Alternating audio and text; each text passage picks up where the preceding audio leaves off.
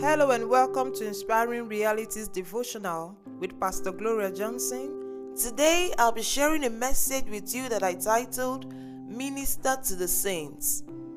Let's say a word of prayer.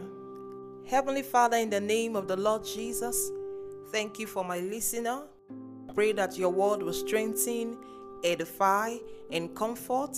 Your word will bring direction and hope in Jesus' mighty name. Amen. Let me read to you from Romans 16, verse 1 to 2. I commend to you Phoebe, our sister, who is a servant of the church in Cenchrea, that you may receive her in the Lord in a manner worthy of the saints. Assist her in whatever way she has need of you. For indeed she has been a helper of many and of myself also. Every believer is God's minister. I'll say that again. Every believer is God's minister. We have all been called to worship God and serve the brethren. Your undying love for the saints is a significant evidence of your faith in God. We understand from scriptures that love gives. If you sincerely love the church, you would definitely and regularly contribute meaningfully to its growth. The spiritual advancement of the body of Christ depends entirely on the impact made by each member. Nobody is useless in Christ. We have all been graced by God for the profiting of the church. Ephesians 4:16 says, Christ, from whom the whole body, joined and knit together by what every joint supplies, according to the effective working by which every part does its share, causes growth of the body for the edifying of it in love. Always remember to do your part through service in edifying God's people. Always remember to do your part through service in edifying God's people. There is a strong need for believers to develop an attitude of service.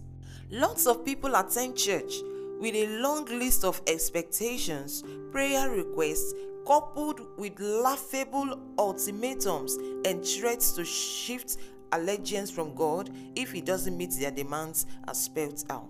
That's the height of carnality, you know. Become that Christian who shows up in the assembly of God's people with a passion to serve the saints. That was the exact mindset the Apostle Paul had. In Romans 15:25, he said, But I know I'm going to Jerusalem to minister to the saints. Do you know that being present in church service as often as possible is part of serving the brethren? Absenting from church is discouraging, with a crippling effect that hinders growth and demotivates your spiritual leaders.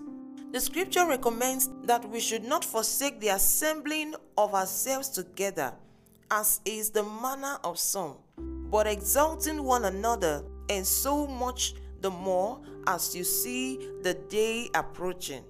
Don't become too proud or busy to serve the brethren. I'll say that again. Don't become too proud or busy to serve the brethren.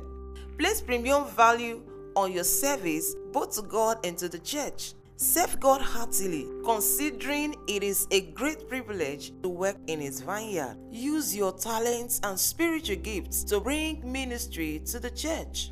Carefully read our theme scripture again. You would observe that Sister Phoebe's service to the brethren qualified her for Paul's recommendation. It could be you needing help in the future.